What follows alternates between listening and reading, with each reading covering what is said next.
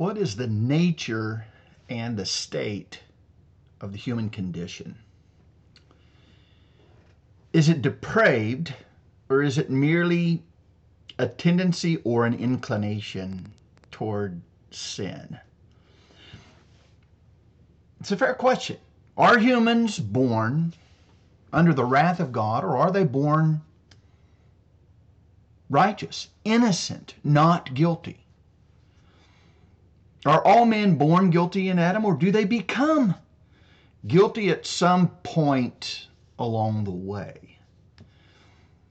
Do all humans start off like Adam when he was originally created, without a sin nature and righteous in the eyes of God?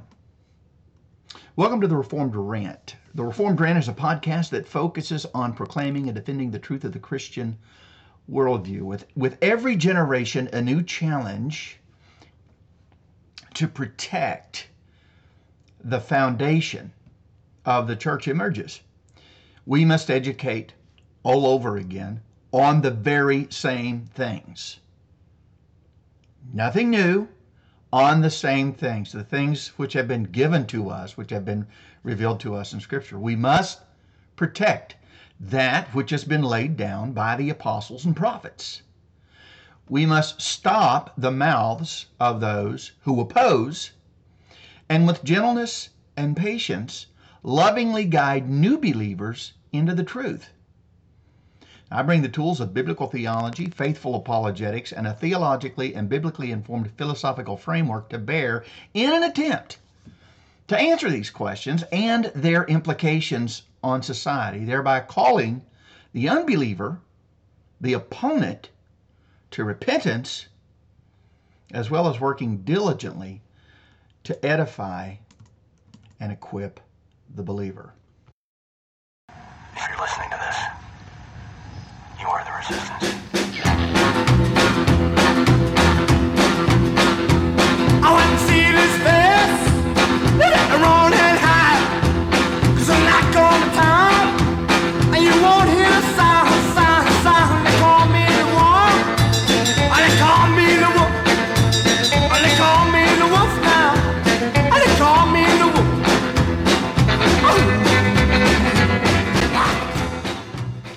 My name is Ed Dingus, and today I am continuing my series of episodes on the teachings of the theological system invented by Leighton Flowers, known as Provisionism. Now put your thinking cap on, and let's ask the question. We're going to continue to ask this question through all 10 articles of Leighton Flowers' system, belief system. Is Provisionism faithful to the text of Scripture? We're not only going to ask that question, we're going to ask the question, is Provisionism a coherent representation of the clear teachings of the Bible regarding Christianity and the sort of God that exists?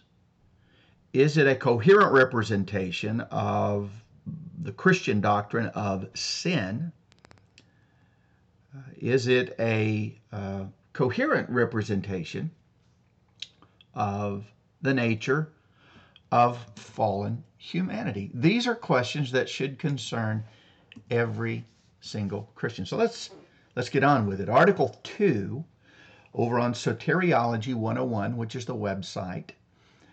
Leighton Flowers outlines article number 2 on the sinfulness of man. And he says this: we affirm that because of the fall of Adam, every person inherits a nature and environment inclined toward sin, and that every person who is capable of moral action will sin. Each person's sin alone brings the wrath of a holy God. Each person's sin alone brings the wrath of a holy God. Broken fellowship with him, ever-worsening selfishness, and destructiveness, death, and condemnation to an eternity in hell. That is the affirmation. The denial reads like this: we deny that Adam's sin resulted in the incapacitation of any person's free will or rendered any person guilty before he has personally sinned. While no sinner is remotely capable of achieving salvation through his own effort, we deny that any sinner is saved apart from a free response to the Holy Spirit's drawing through the gospel. All right, so let's ask the question, do all human beings inherit a nature and an environment that is merely inclined to sin? Second question, are those who reside in Adam under the wrath of God? Now, there are some things as Christians, and third question, are children born in Adam? There are some issues within Christianity that are not quite clear. There is some teaching in the Bible that seems to be a little bit more challenging to kind of understand than other teachings in the Bible. And those things that we see that are clearly revealed in Scripture, some things which are clearly revealed, we would say that every Christian is duty bound to affirm the clear teachings of Scripture, but not all teachings of Scripture are equally clear. So when we're dealing with things that are questionable, that are more challenging to interpret, to understand, apocalyptic literature, symbolism, and things of this nature, we would extend grace because we're all in the same boat trying to get our arms around what this is actually conveying. That said, and we also, of course, believe that God extends the same kind of grace. That said, if something is clearly revealed and taught in Scripture, it becomes an essential component of Christian belief. You are obligated to believe what God has clearly revealed in Scripture. For example, Matthew and Luke both tell us that Jesus was born of a virgin. Regardless of what that might do to your modern sensibilities, that a virgin could actually be pregnant and have a baby, it doesn't really matter. What matters is that when Matthew and Luke wrote that narrative, the historical record of the birth of Christ, they did so under the direct inspiration of the Holy Spirit.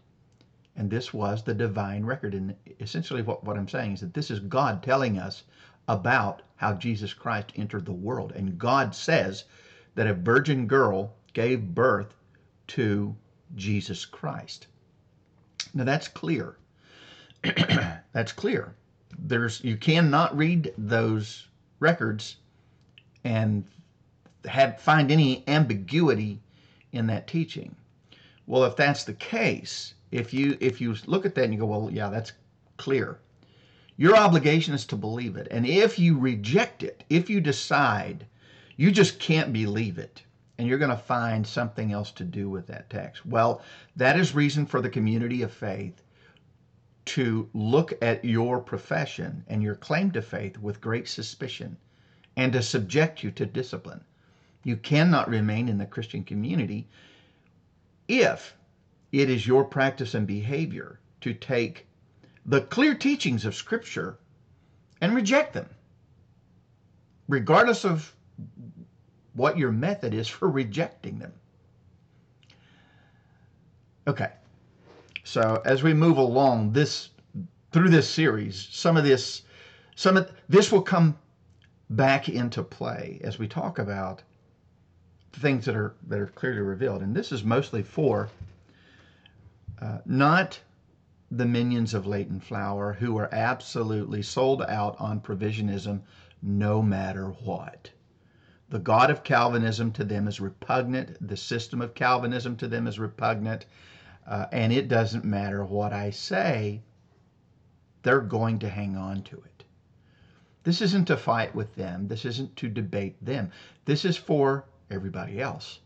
This is for people who are actually coming to this subject and asking the question, is this really true? I mean, how does this work? What is the nature of fallen man? This is typically for Christians who really haven't been exposed to these things quite yet. regardless of how long you've been a Christian. But now you're starting to become exposed to them. In the age of the internet, these things are out there, and you're starting to bump into these issues. You're starting in your studies, you're starting to have some questions. Maybe you've had them for a while, and you've just kind of like maybe put them on the shelf and haven't really dealt with them. But now you're starting to deal with them. My hope is that I can help you navigate this area. Now, 2 Peter chapter 3, verse 16 tells us that Paul wrote some things that were difficult to understand, which some people twist and subvert to their own destruction. So here's the thing. If we come upon a text in the scripture that's hard to understand, we should be very humble in admitting that, look, this is difficult to understand exactly what's being said here.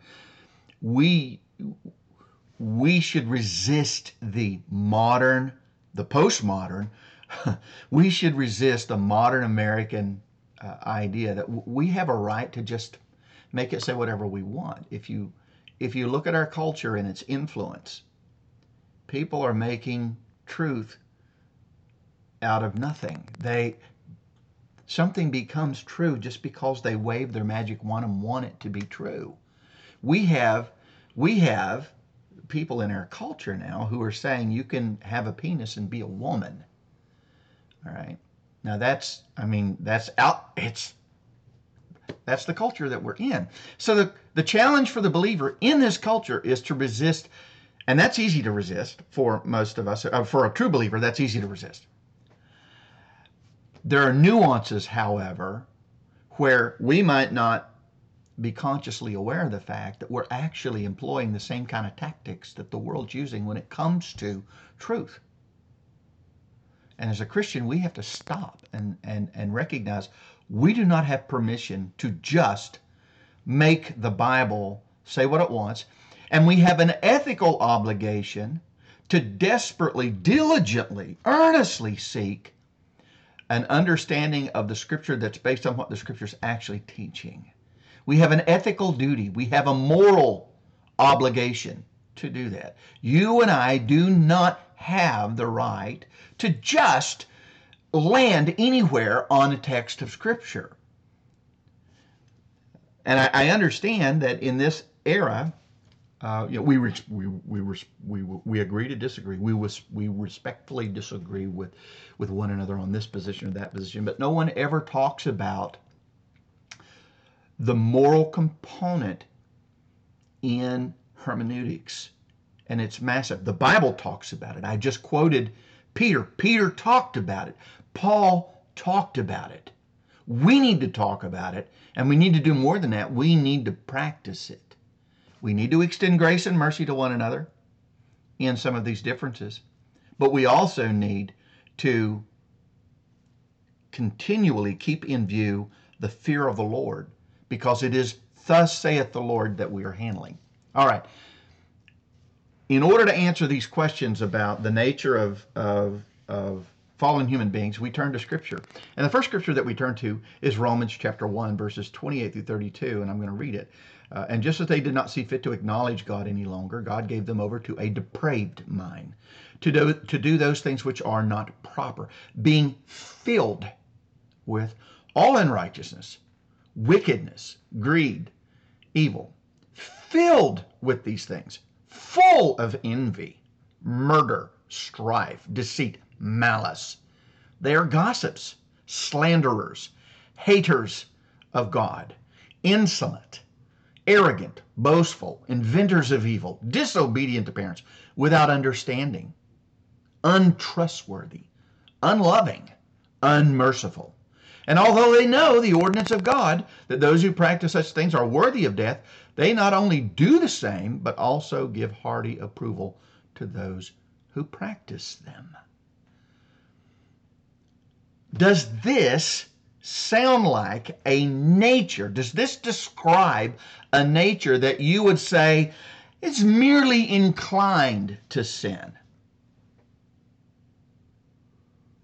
It sounds to me like a group that is wholly given over to sin. If you just let this description stand on its own 2 feet without trying to do anything with it, without spinning it, softening it, weakening it.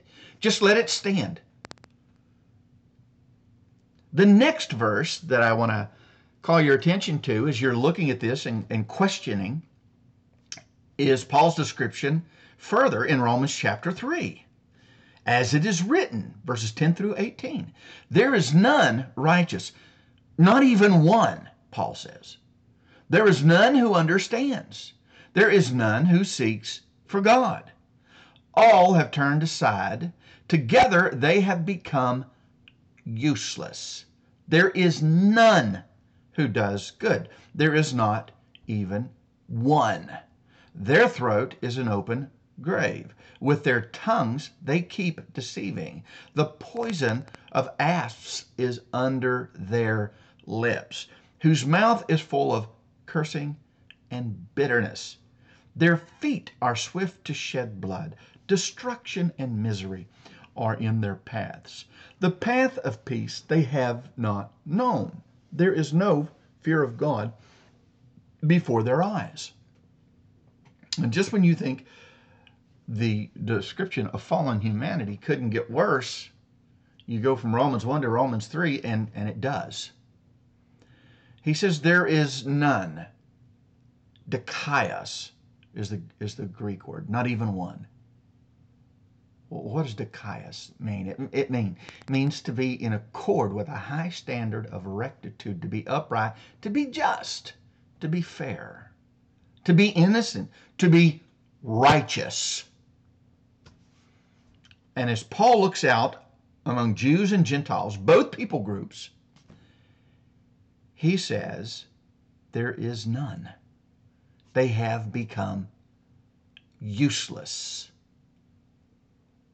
Akreao, to become a liability to society because of moral depravity. Not innocent, not even one. No understanding, no seeking of God, completely useless. No doing of good, not even one. They are destructive liars, bitter, angry, violent, miserable, filled with chaos, and without any fear of God. These are descriptions the Apostle Paul, under the inspiration of the Holy Spirit, is providing Christians regarding the nature of fallen humanity to a person. Now, does this sound like someone for whom sin is just an inclination, a bad habit, a tendency? Is that the sense that you get from reading those sections of Scripture?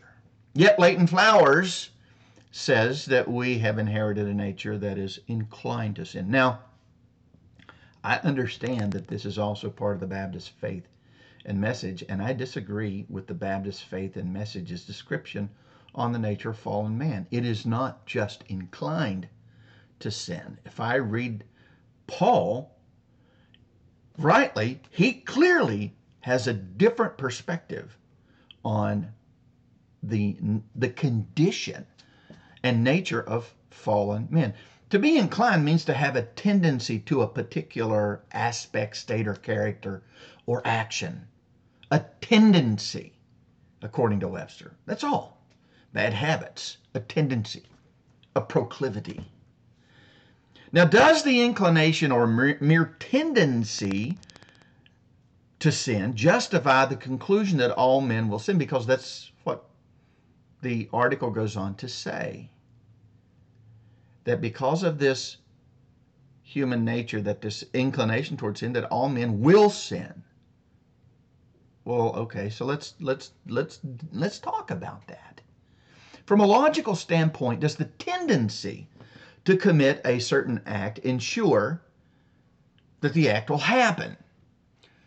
Does a tendency in humanity ensure that all humans are going to actually commit that particular act? Humans have a tendency to engage in sexual immorality. Does this mean all humans are going to cheat on their spouse? I don't think it does, because they don't. So logically speaking, from a logical standpoint, and I'm not talking, some people who are not trained in logic. They've never been to a course on critical thinking. They've never studied formal logic. They've never read a textbook on formal logic. They've never listened to any lectures on formal logic. When I talk about logic, that's what I'm talking about. I'm not talking about what so many people think would be more or closer to the sense of common sense. When most people say, well, logically speaking, they're talking about, well, common sense. They're not actually referring to formal logic. So when I use the expression logically or logic from a logical standpoint or a rational standpoint, I'm not talking about common sense. I'm talking about the laws of logic. I'm talking about solid, sound human reasoning, rational thinking, rules, laws, principles that should serve to guide good thinking, right? And if you've never really looked into that, then you should go buy Copey's textbook on logic and read it like 4 or 5 times, and take notes and underline and highlight and pay attention to the study of logic, because this is how we ought to think. God is a rational being. He's not irrational. There are no contradictions in God. There are no contradictions in the revelation of Scripture. So, logically speaking, from the fact that humanity has a tendency to sin, it does not follow that all humans will sin. Having a tendency to do something does not guarantee that you're actually going to do it. Even an alcoholic may have a tendency to pick up a bottle of whiskey and drink it if you put it in front of them. Logically speaking, there's no guarantee that they're actually going to do that. It's not necessary. It doesn't follow logically that they have to do this. You cannot extract that kind of certainty from the sense of the word incline or tendency. Okay. So there's a problem with that word. It's softening the Apostle Paul's description of the human condition. And that's a real problem. That's a fact, right? That's a debating point. Now, if someone wants to refute or introduce an opposing viewpoint on this,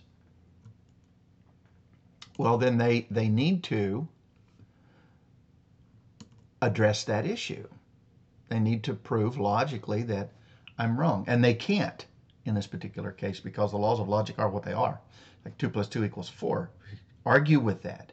You can't.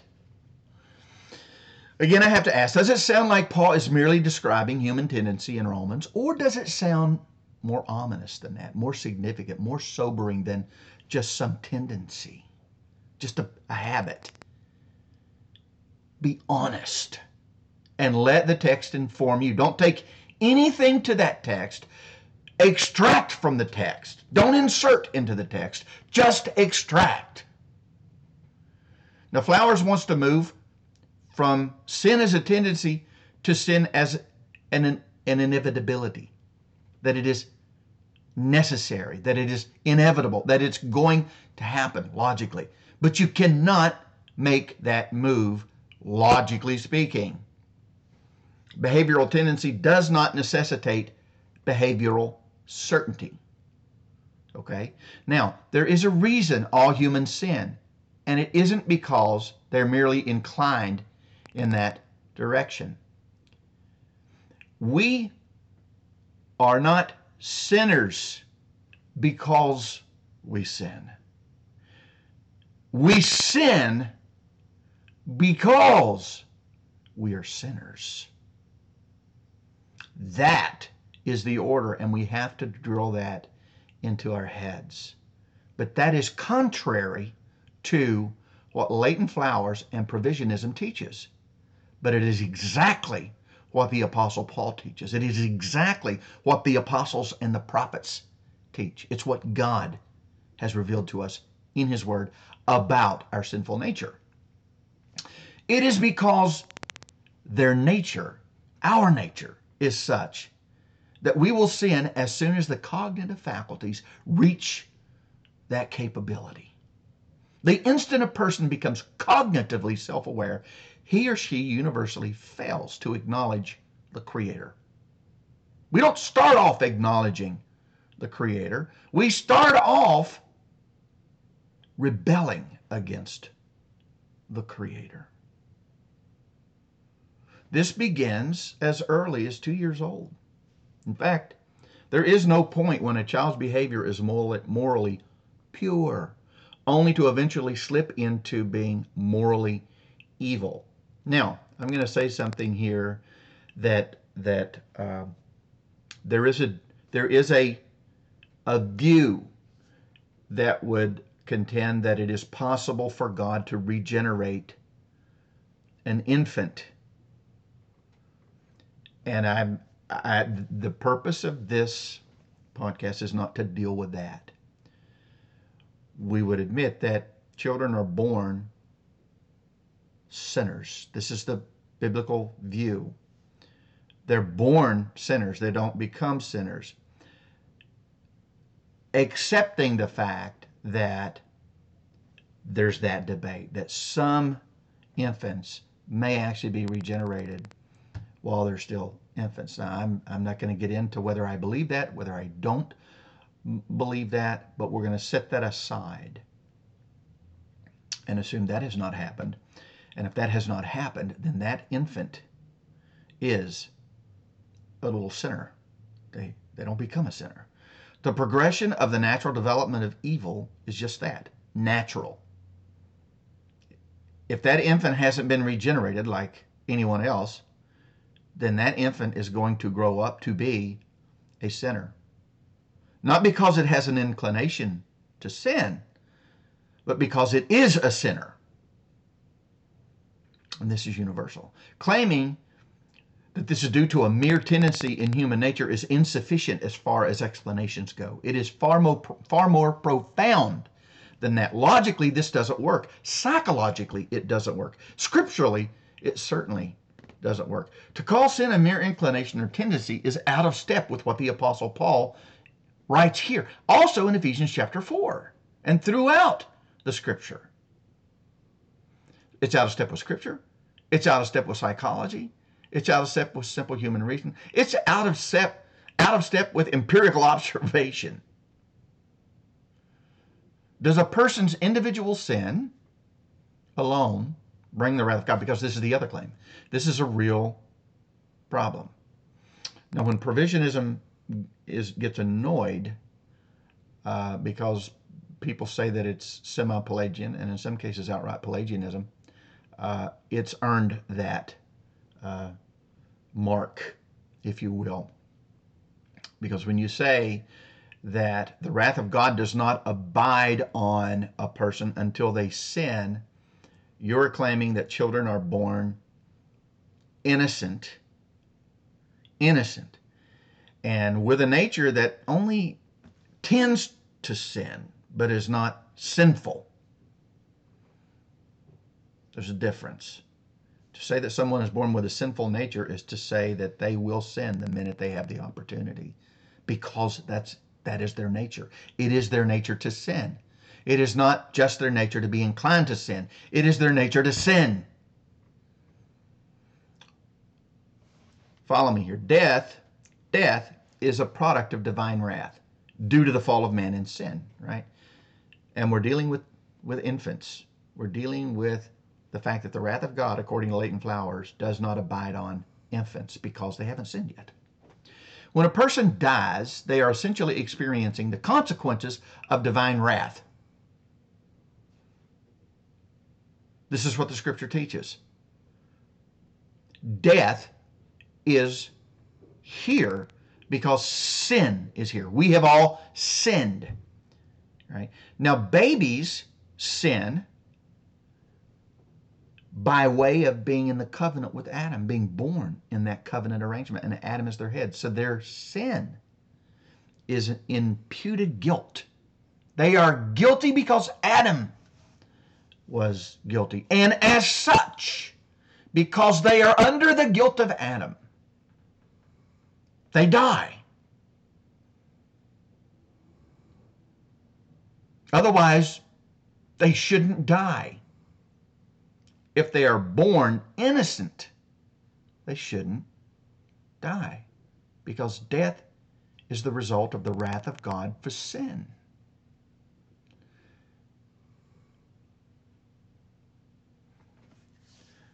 If babies are not natural-born sinners with a sin nature by covenantal arrangement, then how is it just for God to subject them to death? The wages of sin, according to the Bible, is death. All death, not just spiritual death. We die because we are born in sin under the curse of a fallen humanity. Romans 6:23, the wages of sin is death, but the free gift of God is eternal life in Christ Jesus our Lord. Ephesians 2:3, among them we too all formerly lived in the lusts of our flesh, indulging the desires of the flesh and mind, and were by nature children of wrath, even as the rest. Our nature doesn't change as we grow. Our nature is what it is from the moment we're born. It's that human nature until the moment we die. And if God does not regenerate that nature, then it is a nature of wrath. To say that humans have an inclination or to sin or tendency toward sin is a departure from how the Bible describes the human condition and its relationship with sin. Second, there's no logical explanation for why all humans sin if all they have is just an inclination or tendency to sin. This is an insufficient explanation for the human condition as we see it in the world today. We aren't sinners because we sin. We sin because we are sinners. That's the issue here. Okay. Now let's shift gears to the denial. We've covered the affirmation, and I think given enough evidence to cause anyone to step back and say, wow, yeah, the Bible's description of the fallen human person and Provisionism's description are really different. Really, really different. You have to pick one. I'm going to stick with Paul. Denial. In the denial, the first question we have to ask is, do fallen sinners have a liberated and free will? Because the denial is that the will of man has not been impacted by the fall. Jesus said in John 8:32, you will know the truth, and the truth will make you free. What do you mean free? What does it mean to be free? Even the Jews had took exception to what Christ said. What do you mean free? We are free. We're not in bondage. I guess they forgot about the Romans that were right there around the corner. You will know the truth, and the truth will make you free. What does Jesus mean? If we're not in bondage,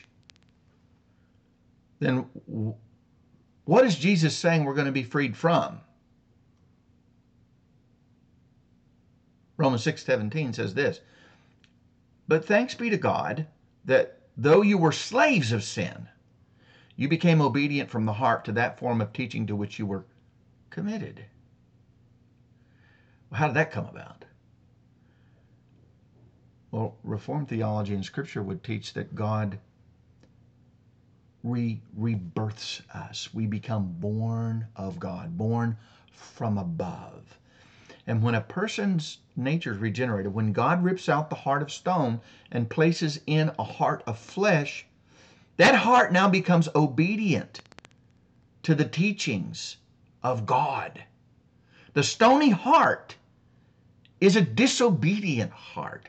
And so long as the stony heart's there, that is the stony heart. The stony heart does not decide to go, oh, I'm going to become obedient, and then it becomes a heart of flesh. That's not the metaphor. That's not the picture that Scripture gives us. The picture that Scripture draws is of God reaching into your chest and ripping out your heart of stone and replacing it with a heart of flesh. It is a work of God. That is what Jesus meant in John 3 when he said, you must be born again. in that act of God, when God moves through the Holy Spirit to do that, through the preaching of the gospel of Jesus Christ, that heart becomes obedient, trusting, committed, loyal. But it's the work of God. Otherwise, you have a heart of stone and you are in bondage to sin. Romans 6:20, Paul says, for when you were slaves of sin, you were free in regard to righteousness. Again, that word slave of sin. Galatians chapter 4, verse 3, so also we, while we were children, were held in bondage under the elemental things of this world. What do we mean when we say that the human will was not affected by the fall? When the description that the Bible places on sinners is that they are in bondage. Bondage. Romans chapter 8, verses 5 through 8. For those who are according to the flesh set their minds on the things of the flesh, but those who are according to the Spirit, the things of the Spirit. For the mind set on the flesh is death, but the mind set on the Spirit is life and peace. Because the mindset on the flesh is hostile toward God. That stony heart, hostile toward God. It does not subject itself to the law of God, which the law of God says repent from your sin. The stony heart doesn't do that. It does not do that, for it is not even able to do that. The stony heart can't do that. The fleshly man can't do that. Something has to change before that happens. That heart has to be regenerated. Those who are in the flesh cannot please God while they're in the flesh. And you cannot go from being in the flesh to not being in the flesh without the regenerating power of the Holy Spirit making it so. Period. It is claimed by men of disrepute that God would never command us to do what we are not able to do. Now, you've heard this, and that seems to make sense. That seems to resonate with you when you think about it. Would God command somebody to do something that they can't do? And you're immediately inclined, tempted to believe that argument. But let's examine that argument to see if it's true or not. Just because something initially makes sense to us does not mean that it actually is true, and in the grand scheme of things really does make sense. These men have obviously given little thought to the commandments and the law as a whole. Is it not the case that no man but Christ could keep the law perfectly? And is it not also the case that all men are commanded to keep it perfectly without breaking the smallest part? And the answer is yes. We are all commanded to keep every law in the Mosaic covenant, all 613 laws perfectly. We are commanded not to break any of them. But the Bible tells us that just isn't possible. So much for the view that God would never ask us to do something that we just can't do. Apparently, He can, and He has done that. The claim that this makes God unjust overlooks the entire purpose of the law, which was to show us that we are great sinners in need of a great Savior. The hermeneutics of provisionism lacks a covenantal framework, and as such is sloppy and results in an incoherent representation of Christ. Now, I know those are probably some concepts that some of you may not be terribly familiar with. If you have questions or comments, feel free to leave those comments on the blog site, Reformed Reasons, on Facebook, or even if you're listening to the podcast in the app, the Anchor app. You can ask questions, and I'll do my best to respond. So that answers the question regarding the will. Now, are all men born guilty, or are they born innocent? There's no neutral ground where righteousness is concerned. You're either born a righteous person and become a sinner, or you are born a sinner and maybe perhaps, will become a righteous person, God willing.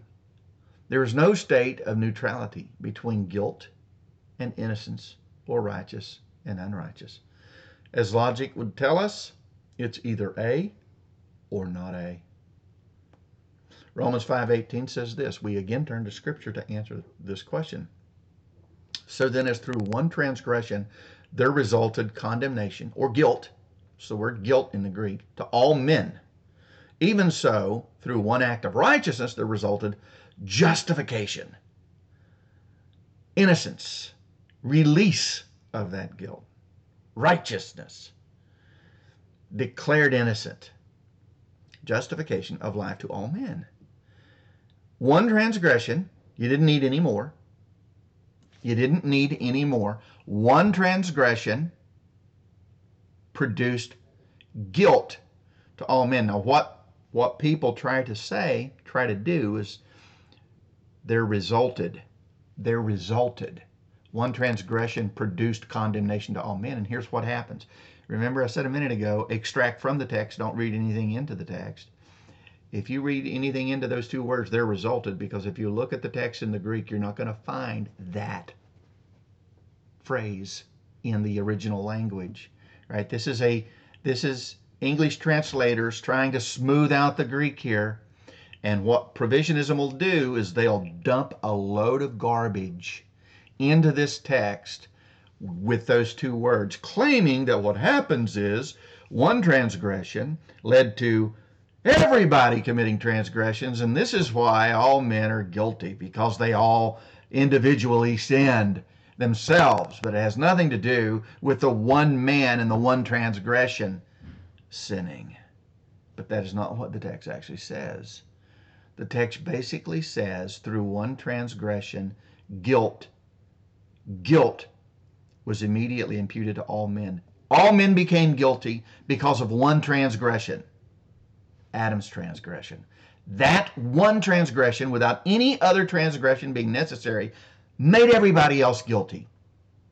That's what Paul is saying here in 5:18. You'll hear the gyrations of people trying to explain this 3 ways to Sunday. It just doesn't work, right? Because if you look at the parallel, look at the contrast. Who's he comparing Adam to and those who are in Adam? Christ. Through one act of righteousness, there resulted justification of life to all men. To all men. Now, people try to make a big deal out of this all, but all means all in Adam are guilty. And all means all men in Christ are justified. All men in Adam are guilty. All men in Christ are not guilty. They're innocent because Christ took their sin. If we say that this justification comes through faith alone, then we have to admit that the act of Christ on the cross is all that was necessary to justify us. Just like the act of Adam in the garden was all that was necessary to render everyone guilty. Now, how do we know everyone is guilty? Paul says we know that everyone is guilty because everyone dies. Everyone dies. If you do a lexical analysis of this word, it reveals that this is basically a judicial pronouncement upon a guilty person. Everyone dies. Romans 5:16 says this, the gift is not like that which came through the one who sinned, for on the one hand, the judgment arose from one transgression, resulting in condemnation. A judicial pronouncement of guilt. But on the other hand, the free gift arose from many transgressions, which resulted in justification, a pronouncement of innocence. Guilt is the result of one transgression, according to Paul. This is what happens to those who are in Adam. Justification results from one act of Christ at the cross. That guilt is removed. Are there exceptions to this? Paul doesn't mention any. The New Testament doesn't mention any. Romans 5:12 says, therefore, just as through one man's sin, just as through one man, sin entered the world, death through sin, and death spread to all men because all sinned. Babies die. So we have provisionists saying babies don't sin. Nevertheless, babies die. 1 Corinthians 15:22, for as in Adam all die, so also in Christ all will be made alive. So that's the qualifier. We don't have universalism in Romans chapter 5. All means all in Adam. All means all in Christ. Anyone who understands, biblical interpretation understands that you cannot, if you look at Romans 1, 2, and 3, universalism is precluded. You cannot arrive at universalism, so that all cannot be taken in a wooden literal sense in either case. Because not all men are actually going to physically die, even though that's what it's talking about. When Christ returns, some people will not die. This we must admit. So you have to get inside the actual flow of what Paul is doing there and understand the context of where he's going, what he's saying. Everybody, Jew and Gentile alike, everybody, Jew and Gentile alike, in Adam is guilty, born guilty. Everybody in Christ is innocent because of the work of Christ. Ephesians 2:3 says, among them too, we formerly lived in the lust of our flesh, indulging the desires of the flesh and the mind, and were by nature children of wrath, even as the rest. Divine wrath is the outworking of divine justice. God's wrath cannot be poured out on the righteous. That would be unjust. We are by nature children of wrath. By our very nature. We are born children of wrath. We have that nature in us, not just inclined to sin. We have a sin nature. There's a difference between saying, I have a nature that has inclinations to gravitate to sin, which is really what you're saying, and saying, I have a sinful nature, which means I sin. It doesn't mean I'm inclined to sin. It means I sin. It means I'm a sinner. And I'm a sinner because I'm guilty in Adam. And this is the curse of the fall. The nature of the human being from birth places us under the wrath of God. Only imputed guilt can account for this reality. God is infinitely just. He does not subject the righteous to wrath. How can one be born with the immediate inclination to sin and not be under wrath? How is that possible? Is it a sin to have an inclination to sin? Who can argue that it is not unlawful for one to have a tendency for unlawful behavior? Even Provisionism's softening of the depraved human condition fails to remove the guilty stain upon each and every one of us from birth. We are sinners. We don't just have a neutral nature that gravitates to sin over time because of bad habits or an environment around us that is sinful. It's not just external, it's internal to us, to who we are. Right? Trying to split those hairs actually fails. You don't accomplish anything. If we are not guilty in any way whatsoever, how is it just for God to impose the curse of the fall on humanity? Is God not a just God? What legal basis does God have for subjecting humanity to the condemnation of a nature inclined to sin, and even worse, death?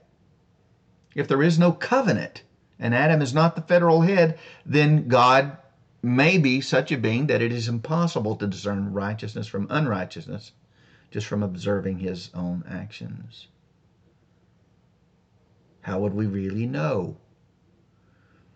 Right? Our knowledge of God is analogical.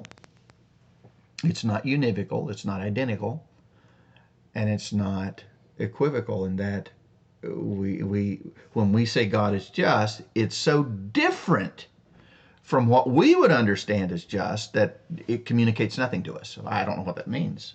When we say God is just, that is so different from a just human being that we really can't get our head around. That is not the case. God is just in a way that is far beyond anything we could imagine. But he's also just in a way that we can imagine, because we understand something about justice, because God has revealed that to us. We know what a just person is. We know how they act. We know what a just act is. So we know that God is something like that, and even more. So in summary then, Romans 1 and 3, Ephesians 4 tell us very different story. They use very different language to describe the condition of sinful humanity. It's far more profound and far more profound and far more desperate than a mere inclination or tendency to sin. There's no logical way that one can move from the state of sinful tendency to the state of guaranteed universal sinful behavior. Logically, that doesn't work. Hence, the claim of sinful inclination fails to provide explanatory power for the resulting condition we see in reality. And what do we see in reality but universal sinful depravity? And we see that described in Scripture. Romans 5 uses the word katakrima to describe all those who are in Adam. That word means judicial guilt. If a person is in Adam, they are by covenantal arrangement guilty of Adam's sin in judicial terms. You're guilty. All are guilty through one transgression. Paul does not say through one transgression there resulted many transgressions, and then many transgressions resulted in guilt. Paul says through one transgression, one act of law breaking, one sin, guilt resulted for everybody. If there had not been a second transgression, all would have still been guilty.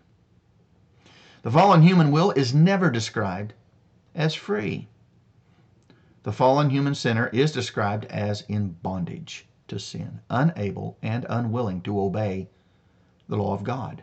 The language of bondage and slave is used often to describe the will of the unregenerate person.